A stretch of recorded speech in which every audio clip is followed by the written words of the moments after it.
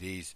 Now, to get a sense of who the people are who are taking care of you while on board a cruise ship, in case something like the coronavirus, norovirus, or any kind of disease happen to spread on a ship, um, especially because cruise ships are essentially floating cities.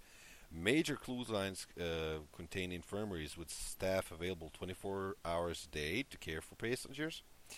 Now, the facilities are typically equipped to treat only minor non emergency conditions.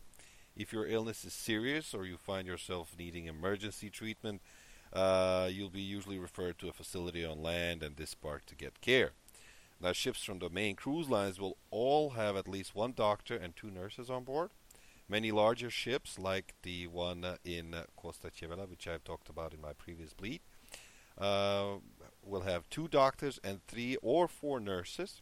Medical personnel, both physicians and registered nurses, must have at least 3 years of postgraduate experience in general and emergency medicine or board certification in emergency medicine, family medicine, or internal medicine. To get an idea of the staff's credential, consider that Carnival Cruise Lines requires that its physicians be registered in the United States, United Kingdom, Canada, Australia, New Zealand, Ireland, South Africa, or a European Union country or any other country approved by the Fleet Medical Director.